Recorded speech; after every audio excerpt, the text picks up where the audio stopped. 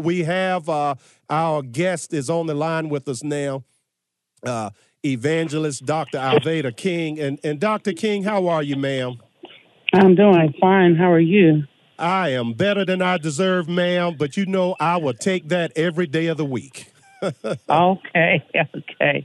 I'm Yeah. sorry I missed your call initially, but Well, we're here now. I just have a few minutes if you'll forgive me for that. that's just fine, ma'am. As I was sharing with the audience, you've been so kind to visit with us. Yeah, I've been on the air for 10 years, and I think the first time I interviewed you was 10 years ago. And we've had you on 7 or 8 times over the past decade. And so just thank you so much for being able to come on our program and share your wisdom with our audience.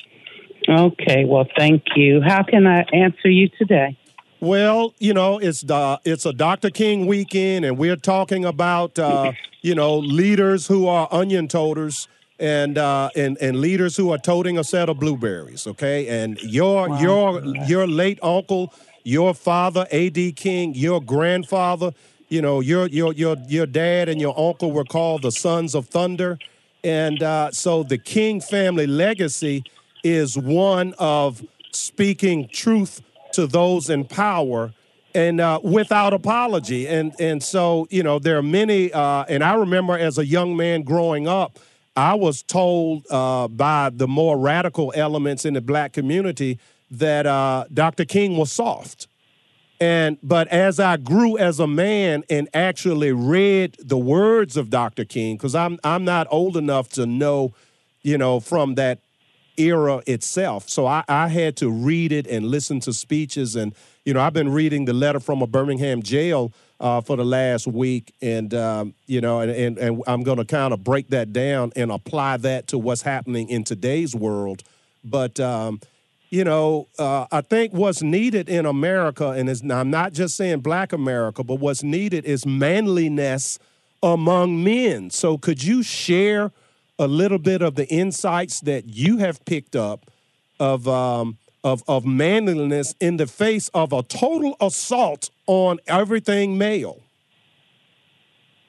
If you will let me do that, I'm excited to answer that. I grew up in a family where we had patriarchs and matriarchs. The matriarchs, that's the women, submitted to the authority of Jesus under the leadership of the men. And headship is a good word, but they understood that they all had to submit to God. And so I grew up respecting my daddy, Reverend A.D. King, my grandfather, Daddy King, my uncle, M.L., and our patriot, Isaac Ferris Sr., the husband of Christine King Ferris, just passed away on the 30th of December, and we buried him I'm sorry to the hear first that. Saturday in this year. So understanding God's way and God's authority, which does not punish us, it blesses us. And so I want to encourage I just bought my granddaughter some little shirts that say girl power. And we want to respect that, but we want to respect God's design for family. So I think as we're speaking to the men, be encouraged, take your authority. It's a God-given authority.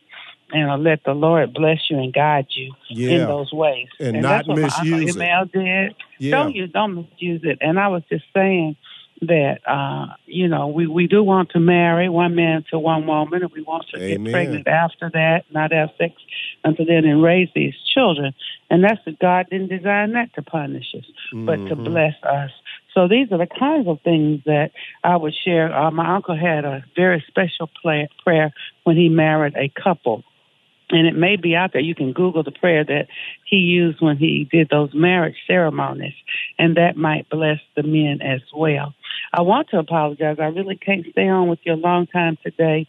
I know you're busy this weekend, but you're so kind to call in for these few minutes. And now, if you'd like to get one last word in, we were talking about the expansion of freedom over the years.